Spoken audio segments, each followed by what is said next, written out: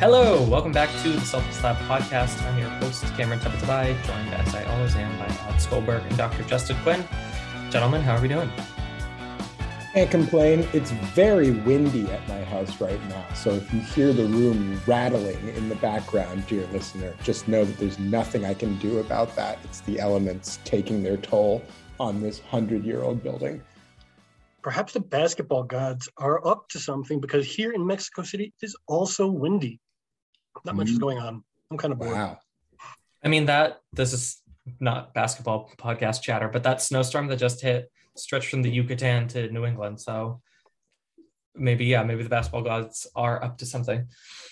Speaking of basketball gods, we spoke to a basketball demigod of sorts yesterday on a special edition of the Celtics Lab podcast. And if you haven't listened to that, you should make sure that you have that downloaded and ready for your next podcast session. We had Mike Scotto of Hoops Hype come on, and he talked about all the latest trade buzz and rumors related to the Celtics. So you're going to want to check that out, but not until after you listen to all the wonderful things we have to say on this edition of the Celtics Lab podcast. We will do the news. We'll kind of break down. There's some major injuries, some trade buzz, some things related to new fathers or new children in the Celtics families. And then what we're going to do in the Celtics Lab is we are going to talk about who we think might sell or who we think ought to sell at the trade deadline, which, as you're listening to this, is about 3 weeks out. So that's the agenda for today. So let's start with the news. Big loss to Philly. The Celtics, if you didn't listen to our last podcast, that might be news to you. They had an ugly win against the Bulls and a very bizarre win against the Pelicans. Justin, anything we missed yesterday on the pod or anything from that Pelicans game that jumps off the page? Well, it is nice to see them closing out games finally, in games they really had been losing quite often in the first half of the season. But I mean, other than the fact that, Aaron Nesmith really seemed to shake them awake, there wasn't much we haven't seen in lots of other games this season. So, and he might have injured his ankle on that play. Alex, what about you? What'd you see? I mean, the big thing that stands out is that Jason Tatum is really, really, really, really, really good at basketball when he needs to be. And, in watching kind of the highlights of the Pelicans game, there was just nobody on the floor capable of guarding him. I really think Ime Udoka made some comments after the game that I thought were pretty interesting about Brad Stevens having like 10 phone calls after the game about the trade market and what the Celtics are going to be doing on trade market day, when that comes in 3 weeks or so. And I think it just goes to show that, we spent a lot of time talking about the Celtics as possible sellers, and deservedly so. I think their start to the season has been largely disappointing.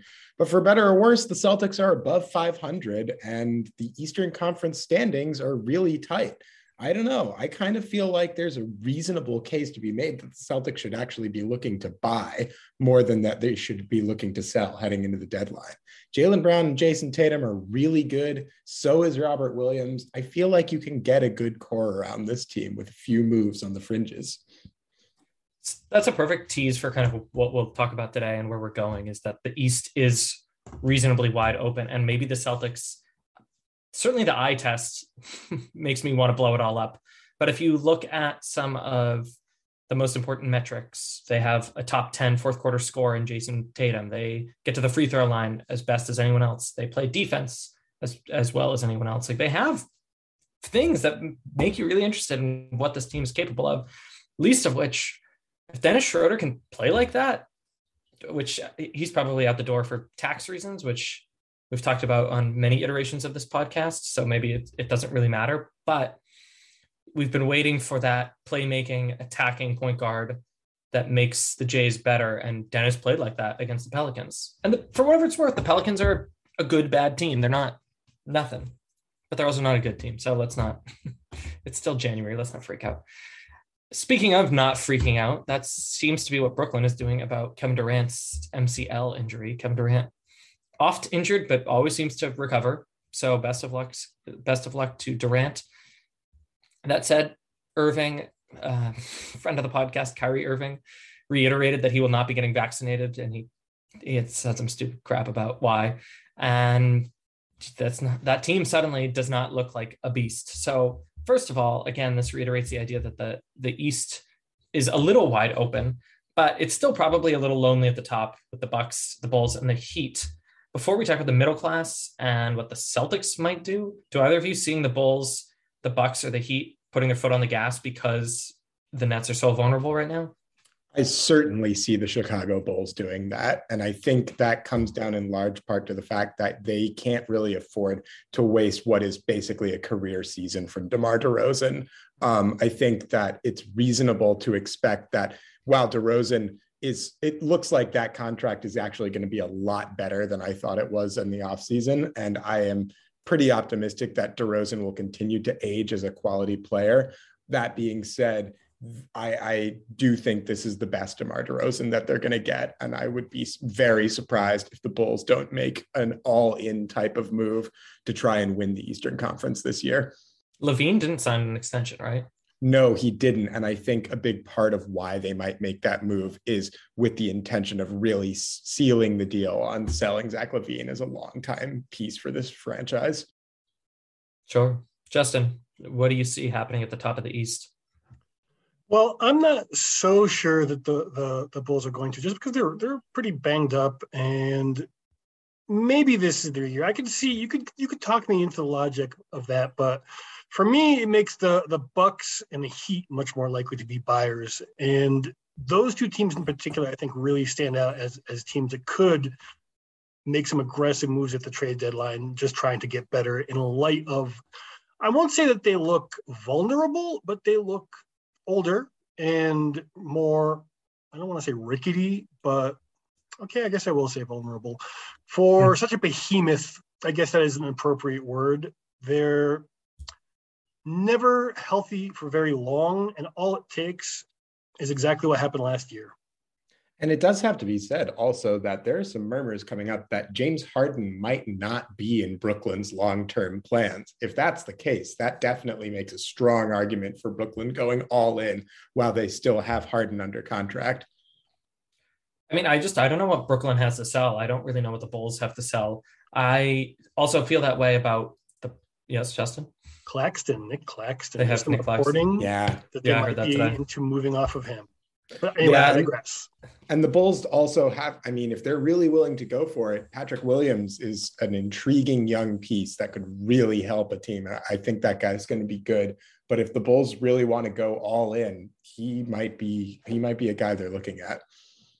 It's too early in the season to know what the buyout market looks like, but it also occurs to me that Brooklyn, maybe not Chicago, but definitely Miami and definitely Milwaukee will be massive players in that. And I think that the Heat, if we haven't heard anything because that's how the Heat operate, if they wanted to, I think that they have the package to kind of blow most teams out of the water. And at the very least, they have Oladipo coming back. So we said in the early fall, Miami is the team that's secretly very, very scary in the East. And I don't think that's changed at all.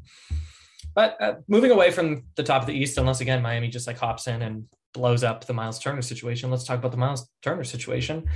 Reporting today that I don't think it's reporting, I think it's just known that he has a stress reaction in his foot, I believe. And so he's going to be sidelined past the deadline. Is that right, Justin? Should be, yeah. 4 to 6 weeks, I think they said they're going to reevaluate. I mean, no, it was 2 weeks they're going to reevaluate. Excuse me. Yeah, 2 weeks. Yeah, Michael Scotto yesterday told us that he thinks that the Pacers would at least 2 first-round picks for Turner, which conceivably for an all-defensive player on a team-friendly contract is understandable. But now teams are going to want to do their due diligence. I mean, the ball situation is a unique one, but sometimes trades, I mean, look at what happened with Isaiah Thomas. Like, trading for an injured or an oft-injured player is dangerous. So I have made my feelings on Miles Turner perfectly clear on this wonderful podcast.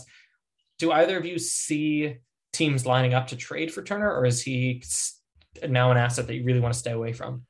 Well, I think, I know that we said we were going to try and move away from the heavy hitters at the top of the East, but I have seen some murmurs about the Brooklyn Nets being interested in trading for Miles Turner. And I think that would actually make a lot of sense if you go to Indy and say, listen, we're trying to accelerate the timeline. The missing piece that we're looking for with this Nets team is a true front court stopper. We'll give you, say, Nick Claxton and a first round pick for Miles Turner. I think that probably would be fine with Brooklyn. I'm not sure Indy would take that. They might need a little bit more, but I think that's pretty much in the ballpark for a Brooklyn Nets, or frankly, for any one of these kind of pseudo contending teams that feel like they need an upgraded center to compete with the Embiids or the Jokic's of the world.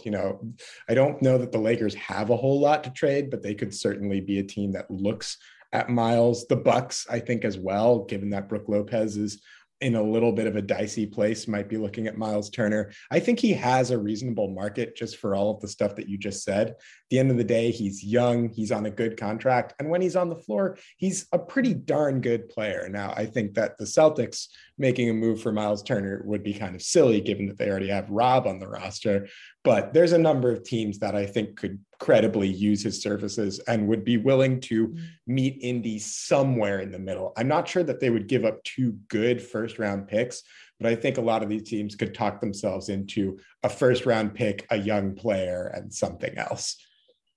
There is a very interesting player who could be in the mix. There hasn't been a direct connection made between these two in any official reporting, but I believe Eric Pincus was the first to suggest that old friend Gordon Hayward would be a potential target or swap target for that kind of a deal, with Hayward perhaps expendable with some of the development they've seen from some of the younger players on their roster.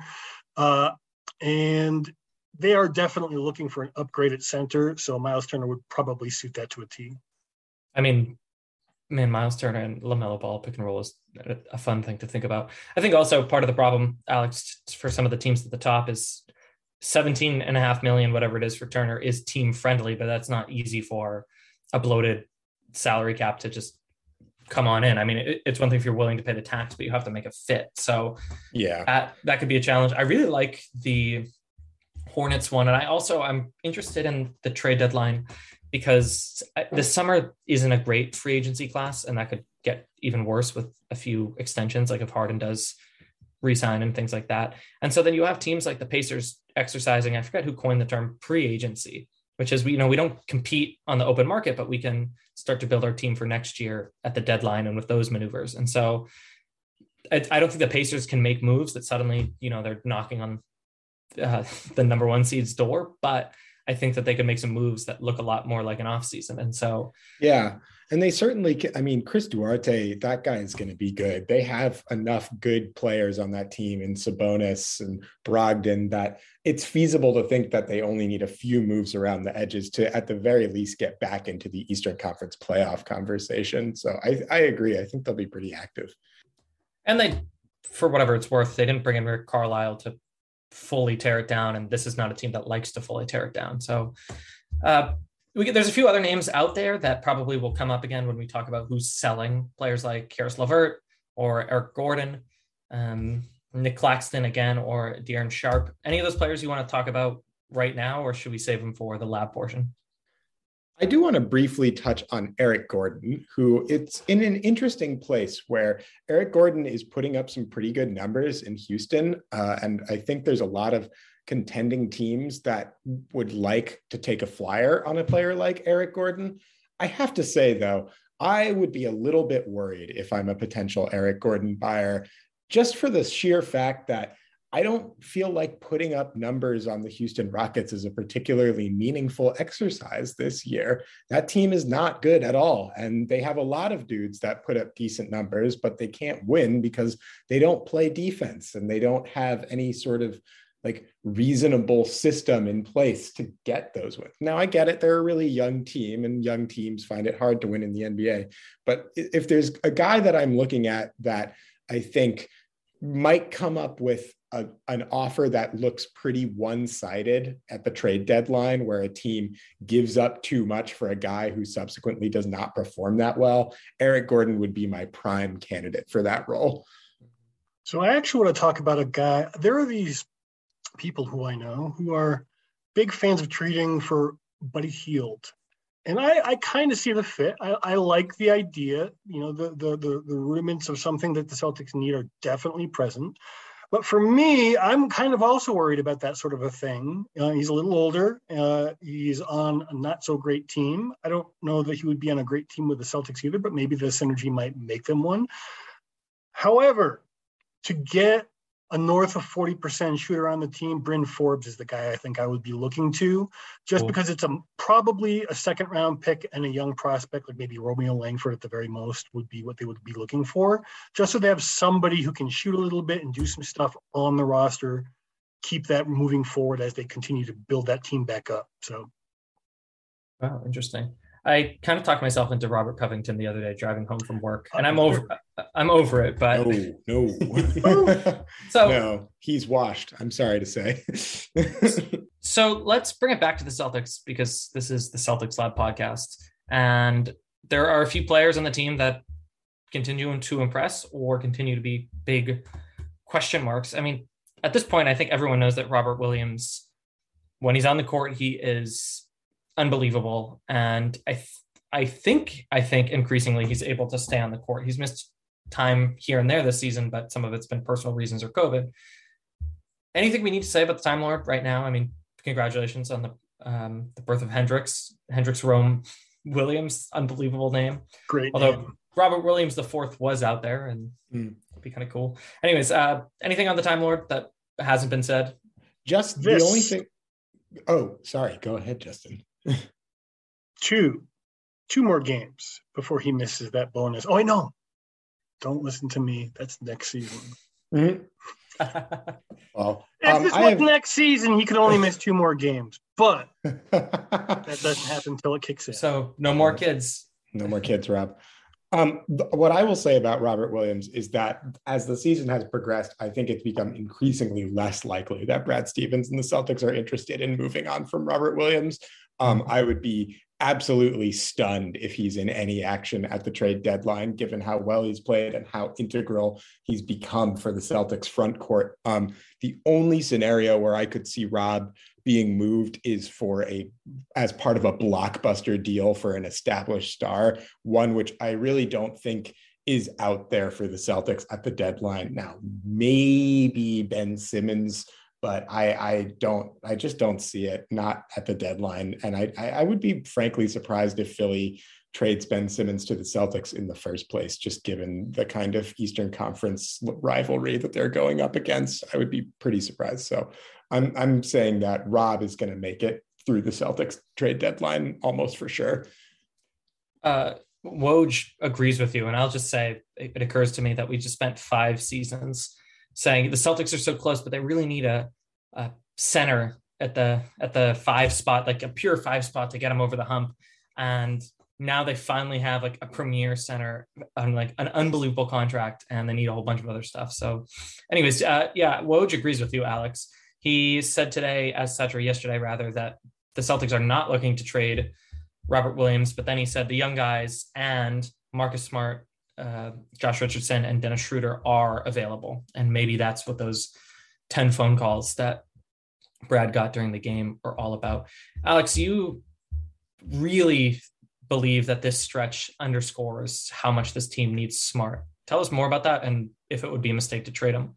Well, I think you can just kind of see it with their on the floor product. Now, I want to give Schroeder some credit. I've definitely been kind of maligning him on the pod as of late, and I want to give him some credit. He played really well last night. I don't think that we should take too much stock in beating up on the Pelicans, who are a truly miserable team at this juncture, I feel like.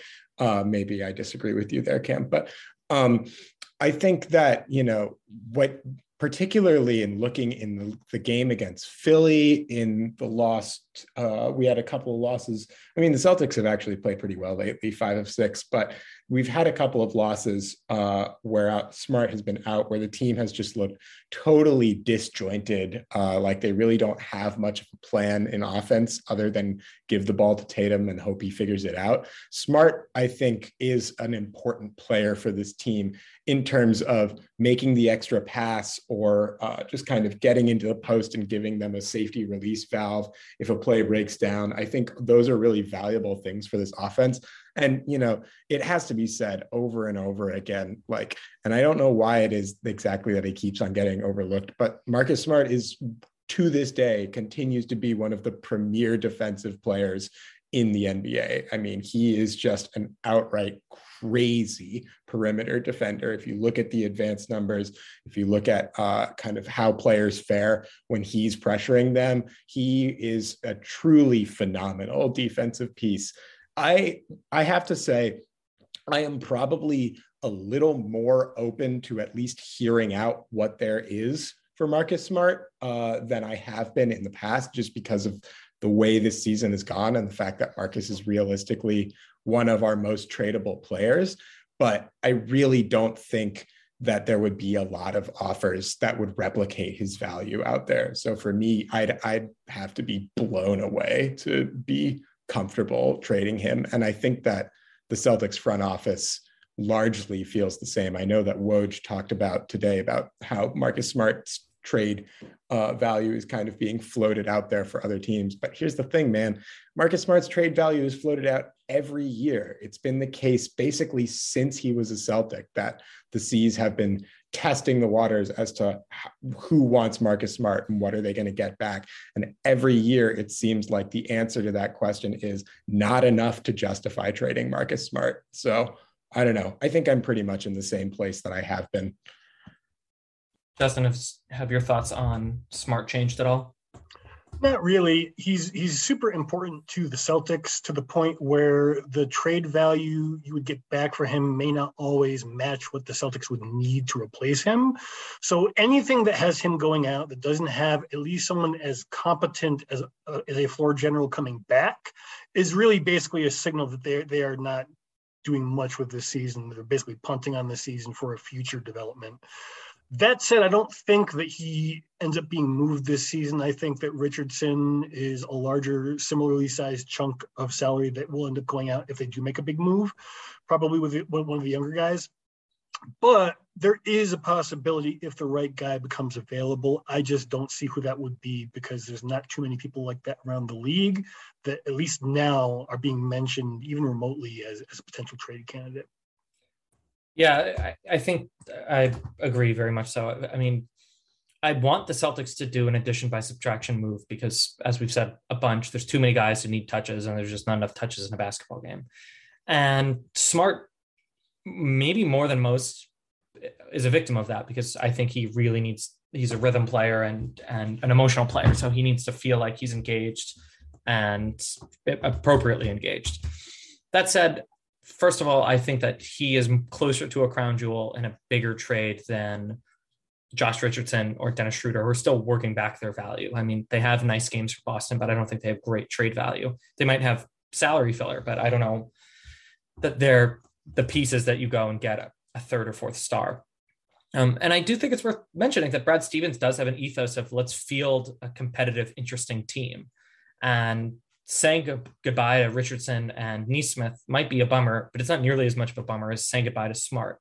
And there's similar white flags, right? So I, for all of those reasons, don't want the Celtics to trade Marcus Smart, and I don't think that they will trade Marcus Smart. Alex, you made a good point that the Celtics sometimes look very lost without our friend Marcus Smart, almost as lost as the Patriots looked against the Bills this weekend, because they didn't have Marcus Smart either. So that's probably why they didn't look good.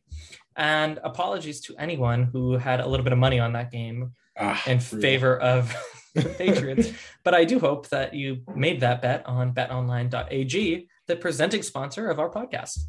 BetOnline.ag is the number one spot for all the best sports wagering action for 2022. To celebrate the new year, they've rolled out a new updated desktop and mobile website. Use the promo code CLNS50. That one always trips me up. CLNS50 to receive a 50% welcome bonus on your first deposit if you sign up right now.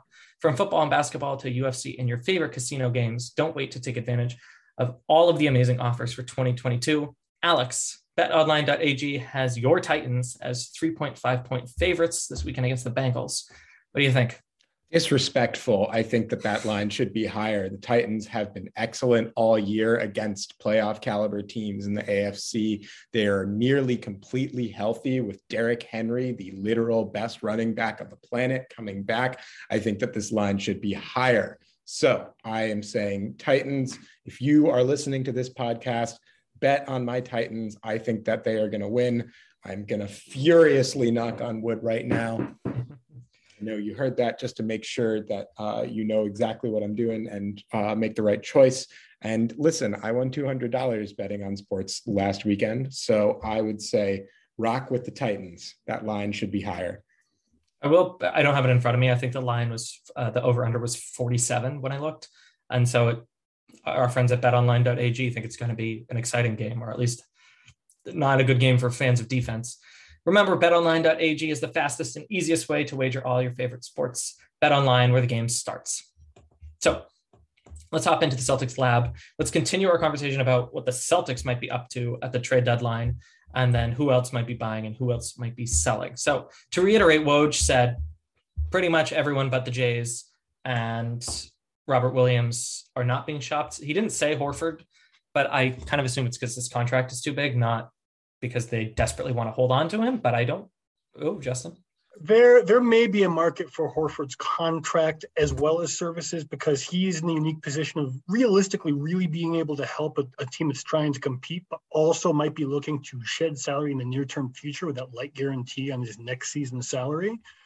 I mean, where else can you find a potential starting center who you only have to pay his full salary next year if you win the NBA Finals? Would it be illegal if they traded him for John Wall and then brought him back after a buyout?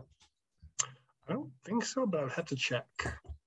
Okay. I mean, I don't want to pay John Wall's salary. No, Cam, what are you doing? Why are you putting that into the universe? And, for what it's worth, I do think that there is something to the idea that Horford is still recovering from his bout with COVID. It might be worth keeping him around just to see if that continues to trend up, because Al was really good at the beginning of the season before he got COVID, and then has subsequently struggled since. So we'll see. He said he was fine today with COVID. Yeah, I mean, but he always tapers off in the middle of the season and picks it back up at the end. And for what it's worth, I mean, it's not a linear thing recovering from COVID. So whether or not the Jays or Horford or whomever start every presser with, hey, my brain is still foggy, everyone listening to this podcast knows someone for whom they're not right still. So unfortunately, not just Celtics players, but any professional athlete, if they're looking not their best, you have to give them a little bit more grace. How fun is that? Anyways, so we think the Celtics are sellers insofar as they want to get under that tax, right? Justin, do you have the number off the top of your head? It's like a few million. It's just over the salary of Dennis Schroeder. It's like 5.9 or maybe 6. I can't remember. I mean, as Ryan Bernardoni said when he was on the pod recently, everybody has their own accounting, and it's all with a few million, but it's definitely over and not egregiously so. So we suspect they will be sellers insofar as Juancho and or Schroeder and or another piece here or there, hopefully freedom, just to dip the tax. Any reason that you think, either of you think that, no, actually they're going to be willing to pay the tax, and give me a reason? Or B, they're actually going to sell more than just dipping the tax? Yeah, if they can get a premium asset like a solid, like a middle to above first round pick, middle of the draft, first round, or a really good player who makes a lot of money that fits into one of the TPEs, even if they can't get rid of the salary that will cause the problem of creating to dip under the salary cap, then I think they will go for it. They will have to do some juggling later on down the road, but if they think that it will improve the team significantly and the possibility is there, I think they will go for it. But again, you have to have that situation. And at present, we aren't getting any real chatter of anything that sounds like that. So for now, I do think that the idea that they will move under the tax is probably the right idea. I think the only scenario where they wouldn't move under the tax, and where the scenario that you just laid out occurs, or doesn't occur rather, is if the Celtics have inside information or at least some word that there's a package of assets out there that can net them that big star in the summer that's worth going into the tax for. So if they have feelers out to the front offices of, like, I don't know, a Minnesota or a Washington, that one of their star players is potentially going to be on the move in the summer, there is a scenario where the Celtics basically try and load up at the deadline with players that those teams might want, and in doing so wind up in the tax. But that would be it. I mean, that's an argument for Buddy Hield, as far as I'm concerned, is Buddy Hield and Rob Williams and picks is salary and spicy enough to probably lure a star as good as anyone else could. But it would take a bit of maneuvering to get there. I mean, I anticipate them doing something boring. I bet Dennis, unfortunately, is on his way out. Although maybe not. Maybe he plays his way, depending on how long Smart remains out for.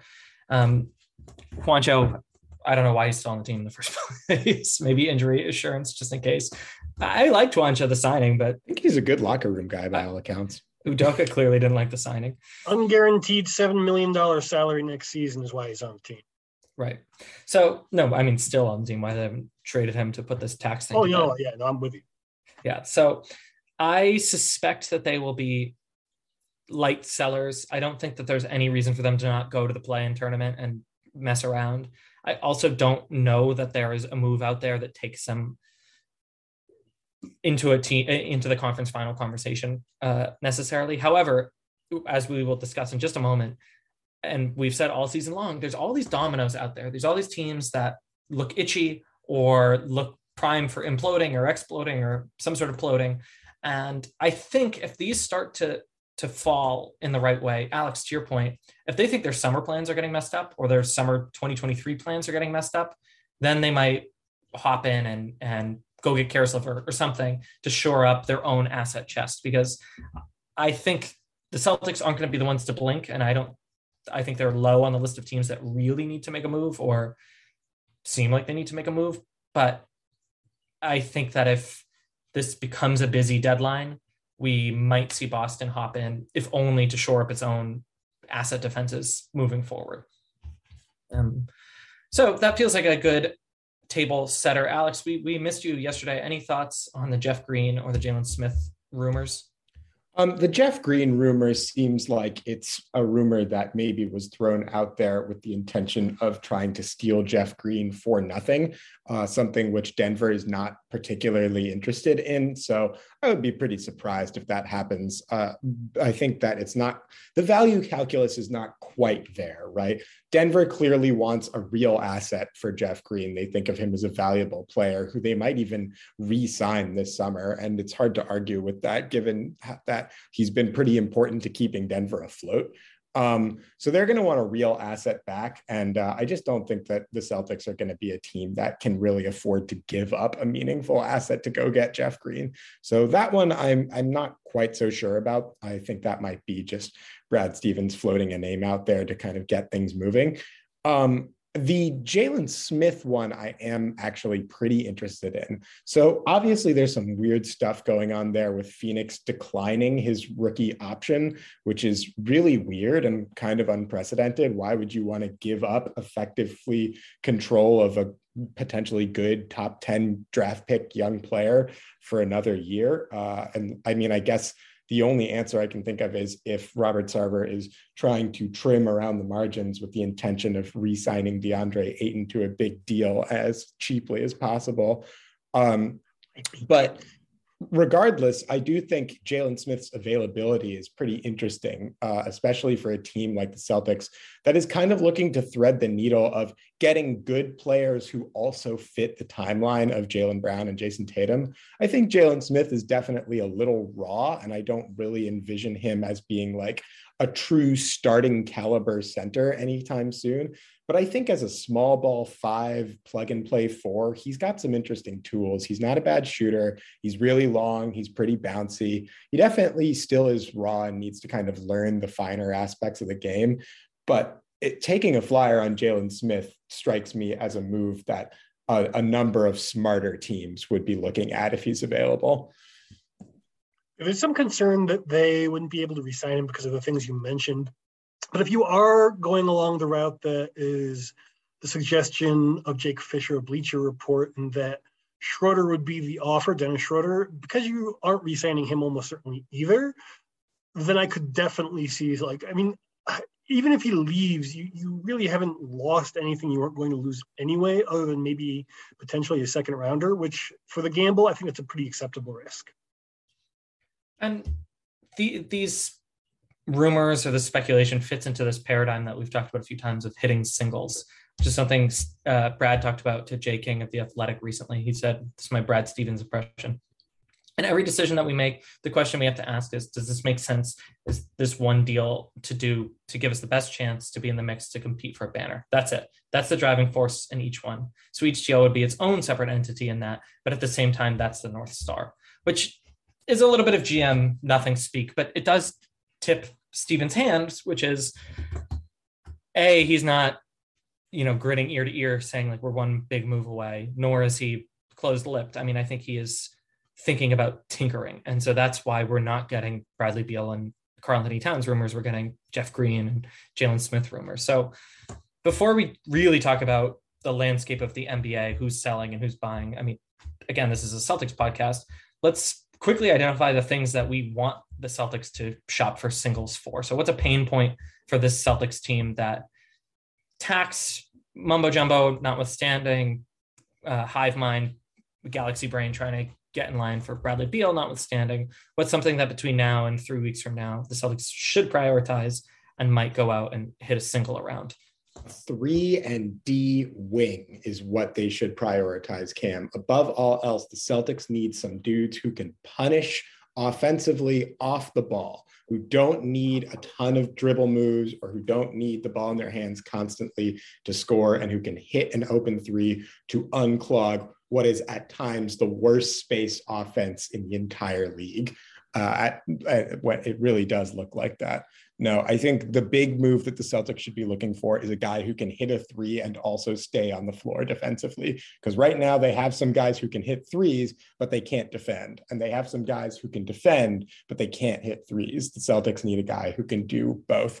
To the suggestion earlier about Buddy Hield, I have long been a Buddy Hield fan. I would be pretty happy if the Celtics traded for him. Obviously, I don't want them to give up one of their core guys to do so, but I think that he would fit really well with Jason Tatum and Jaylen Brown.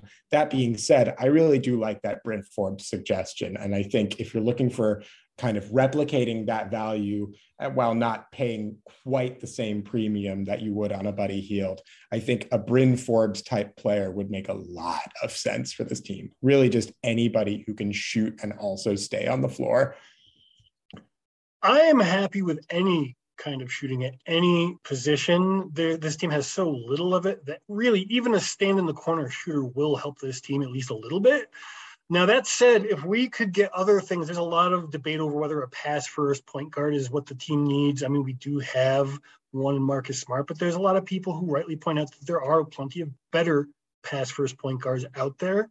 Now, I know a lot of you are saying Marcus Smart's not a pass-first point guard. Well, when he's not that great of a player. When he is, he's pretty good. So if you want to get another look at maybe someone else who can pass the ball, that is another potential target. Ideally, if you get someone who could also shoot to combine two other potential, needs that the Celtics have, someone like a DeLon Wright maybe might be someone who's extraneous in Atlanta, someone, not necessarily him. I know I've been, lusting after him for quite some time now, but that's the kind of guy I'd really like to see them get, as well as maybe some front court depth. I think they're pretty much okay near the top of the rotation, but some front court depth. That is not Enes Kanter. Don't get me wrong. He has proven me considerably much more wrong than I expected him to with his play this season. But, I mean, the defense is still a major issue for him, and it's just never going to get better. So, all right, Justin, write this timestamp down because this is going to drive YouTube crazy. These are the three players that the Celtics should target for the following reasons. So they do need a point guard. Very, very bad. Exceedingly bad and frustratingly so. They need someone who can quarterback the game. They also need shooting. They have none of it. And the players that can shoot don't get enough playing time, or they have stopped being shooters. And they do need front court depth because Enes Freedom's defense is not nearly as good as his rebounding, which is not a worthy trade-off. So here are the 3 players that the Celtics should figure out how to get their hands on. And I'll go backwards in terms of need. Number 1, Derek Favors. Little expensive, doable. What is he doing in Oklahoma City? Number 2, Rudy Gay. You'd probably have to give up something of a premium asset, but I bet you could do that for Richardson. Number 3, almost impossible to happen, but I want to talk about it anyways, Goran Dragic. Figure out how to get in the front of the line when he is bought out. Although I don't know the Raptors. He hasn't played, right? I don't remember seeing him in any game. I don't know why the Raptors wouldn't be playing him, because they seem like they intend to win, and that dude is a winner. This Celtics team, I don't want to sound like the dudes on the radio, but like Goran Dragic is tough as nails, and this Celtics team isn't. And he also plays point guard the way that I like point guards to play point guard. So those are the 3 things that Brad Stevens, if you're listening, put down the Miss Pac-Man and pick up the phone. Was I supposed to not like those? Because I like those. I like 2 of those. You're supposed to love those. Not a big Derek Favors guy, but that's just me. But yeah, he's a gettable guy, and he fills a position of need. So yeah, Alex, that's fine. We can just keep Enes Freedom then. Man, there's 2 other guys that I just briefly want to mention, and I know that I have mentioned them on kind of previous pods, but I'm going to throw them in anyway. My man Kyle Anderson, I don't know if he's available for Memphis, who's rolling right now. Holy crap, the Memphis Grizzlies are so good.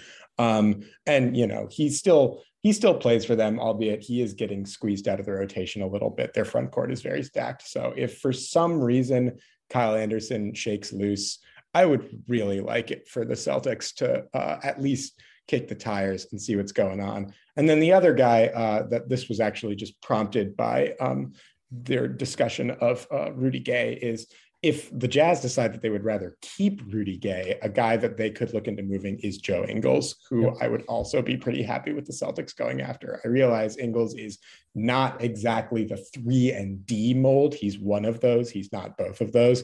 But Joe Ingles can hit an open shot. And Joe Ingles is just kind of mean, which I really like, and I would enjoy having on this team. Yeah, McMahon had that nice trash talk piece that came out a few days ago, and Jingles is fun. All right, so that's what we think the Celtics need, which is to say quite a few things. And as we've established, we're not getting our hopes up that we're about to see fireworks for lots of reasons. But in order to look into our crystal ball, we have to know what the other teams are up to. There's 29 other teams that play in this league.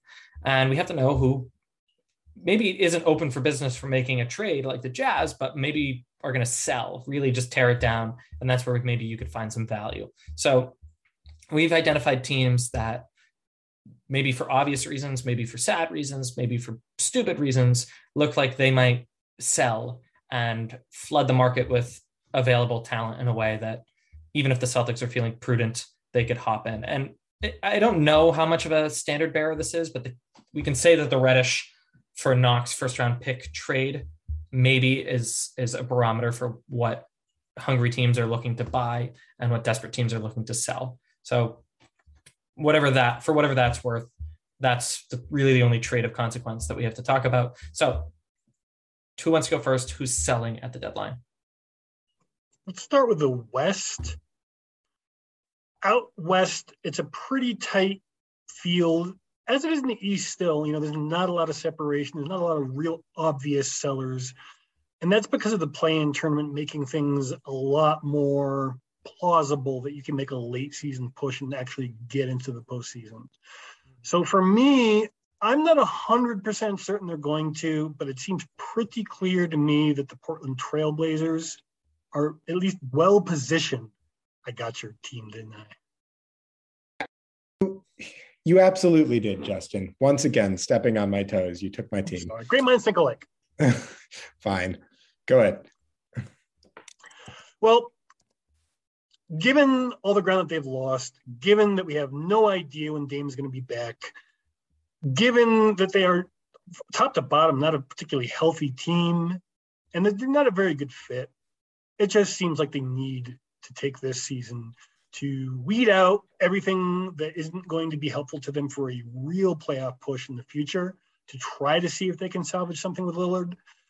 Beyond that, I don't see how they could realistically at the deadline improve the team enough with this uncertainty around Dame to make the team worth investing in. So if you're in that situation, it seems logical to me that you really should just sell off all the assets you can to gear up for a real strong push next season when you're in a much better position to do so.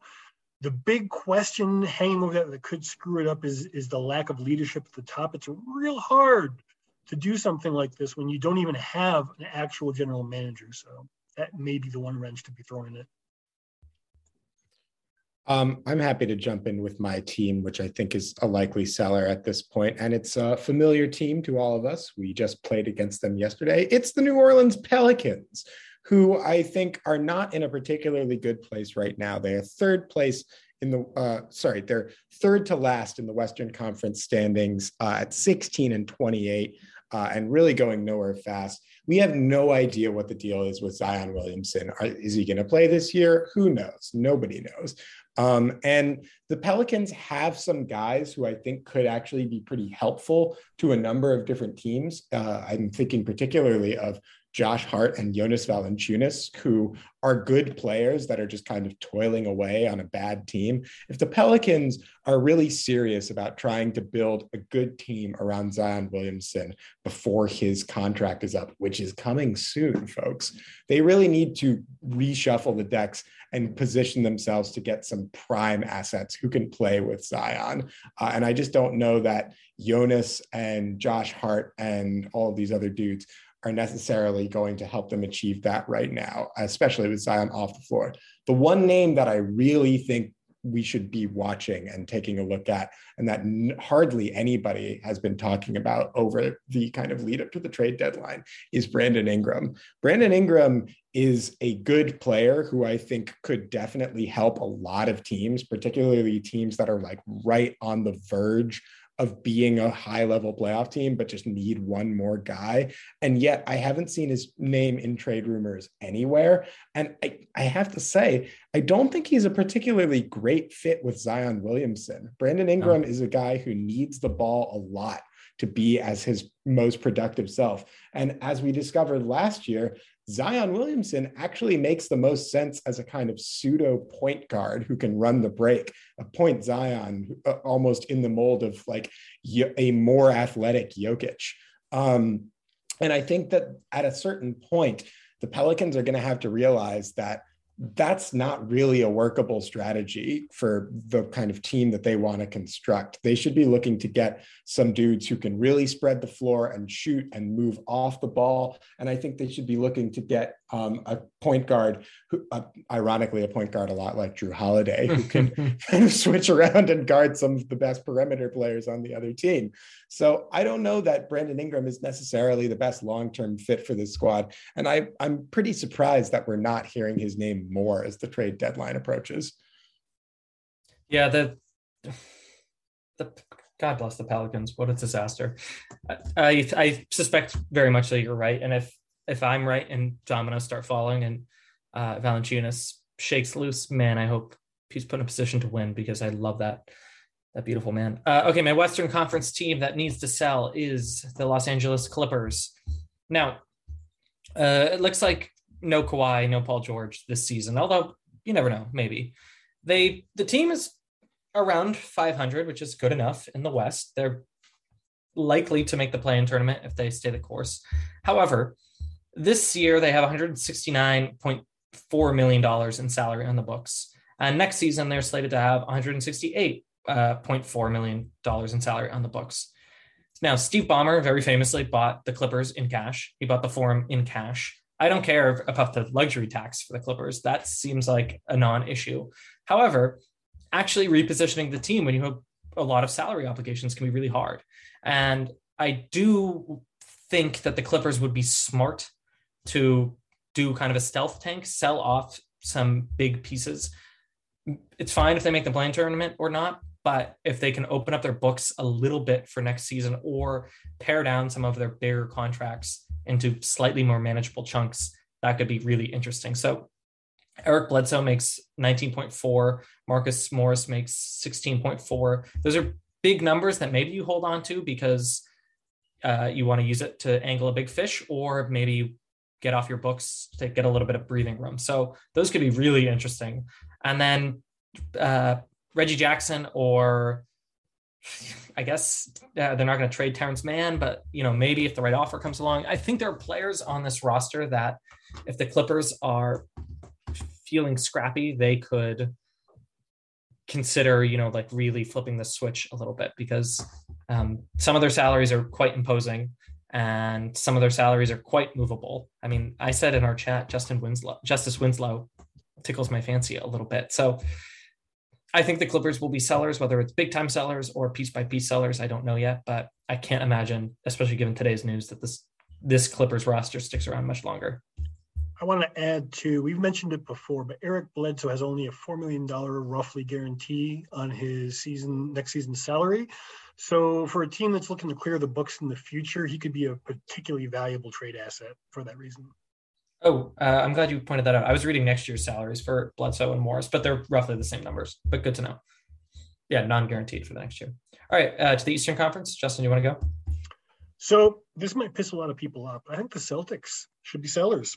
Yeah, what the hell? That's not the game. No, I know it's not, but I think they should. And hear me out. I don't want to watch a terrible team. I know you don't want to watch a terrible team, but what I do want to watch is a title contention team, right? And they don't have the premium assets, right? And if you combine enough assets, sometimes you can convince a team that that's still good enough. I mean, we've seen some of the everything but the kitchen sink deals for like James Harden to the Brooklyn Nets for an example of that kind of a thing. But the Boston doesn't even really have something that's all that great for something like that. So in my mind, sell off all the veterans, get under the tax if you can, that's great, whatever. But the primary goal should be going into the tax to take on bad contracts over a year, anything you can do to generate some first round picks, even if they're bad first round picks, because the Celtics first round picks are going to be bad to mediocre first round picks at very, very best. And that's, to me, the only way you're going to get yourself in a position to move the franchise to where you want it to go, given what the team has. So I'll just point out, and then we'll swing to Alex, that Portland second round pick that the Celtics picked up started to look pretty good. There's a chance for that's a valuable second round pick. Sorry, but yeah, otherwise they don't really have draft capital. Alex, your Eastern Conference seller. Well, it's a team that has been quite familiar with draft capital conversations over recent years. I'm looking at the Detroit Pistons, who are near the bottom of the Eastern Conference at 10-32, despite having some pretty intriguing young players. Obviously, Cade Cunningham is the big name, but, Isaiah Stewart, I think, is a really interesting young player. Sadiq Bey as well. I think both of those guys can potentially be really strong NBA basketball players in the immediate to somewhat near future. And so I think that for the Pistons, and I know that, they haven't fielded a competitive team in a while, so it's probably not exactly thrilling to Pistons fans to hear this. But I do think that they have some fat that they can kind of trim around the edges of their roster, since they're clearly not going anywhere this year.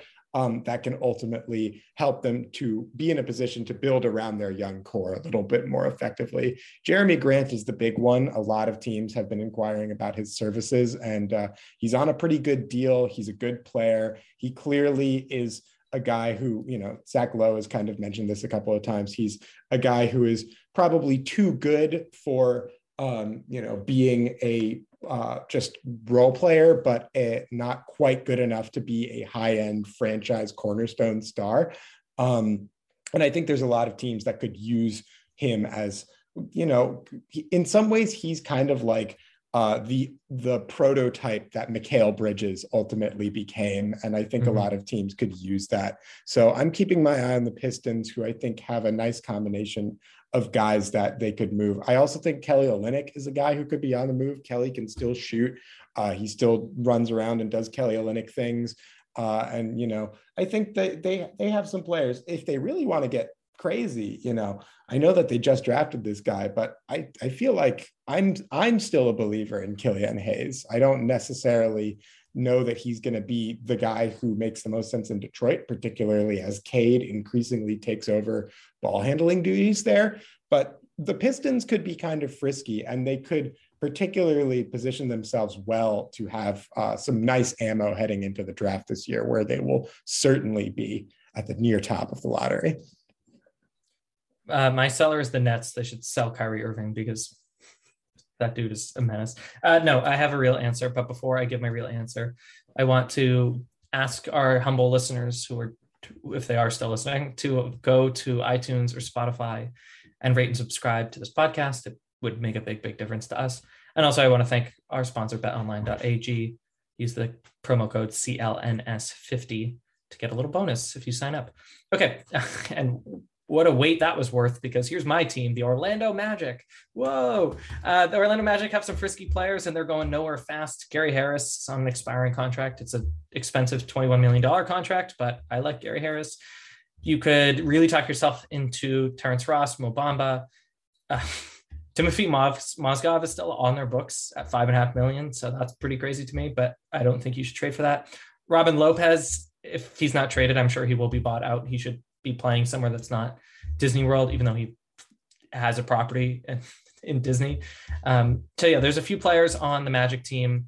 Yes, they have some fun players like Mo Wagner and each one more. Please, someone rescue each one more. But yeah, the Magic have some frisky players. Maybe they can turn it around in a season or two, but they're going nowhere fast. And while I'm riffing, the DeVos family, screw you. I hate you so much. And I hope bad things happen to you for the rest of your lives. But I also hope that you wisely sell off some of your assets at the trade deadline. So the seller from the East that I am looking at is the Magic. Anything we missed? All right, DeVos family, you heard it here first. Not a fan of you. Thanks everyone else for listening. And please like and subscribe. It goes a long way. See you next week.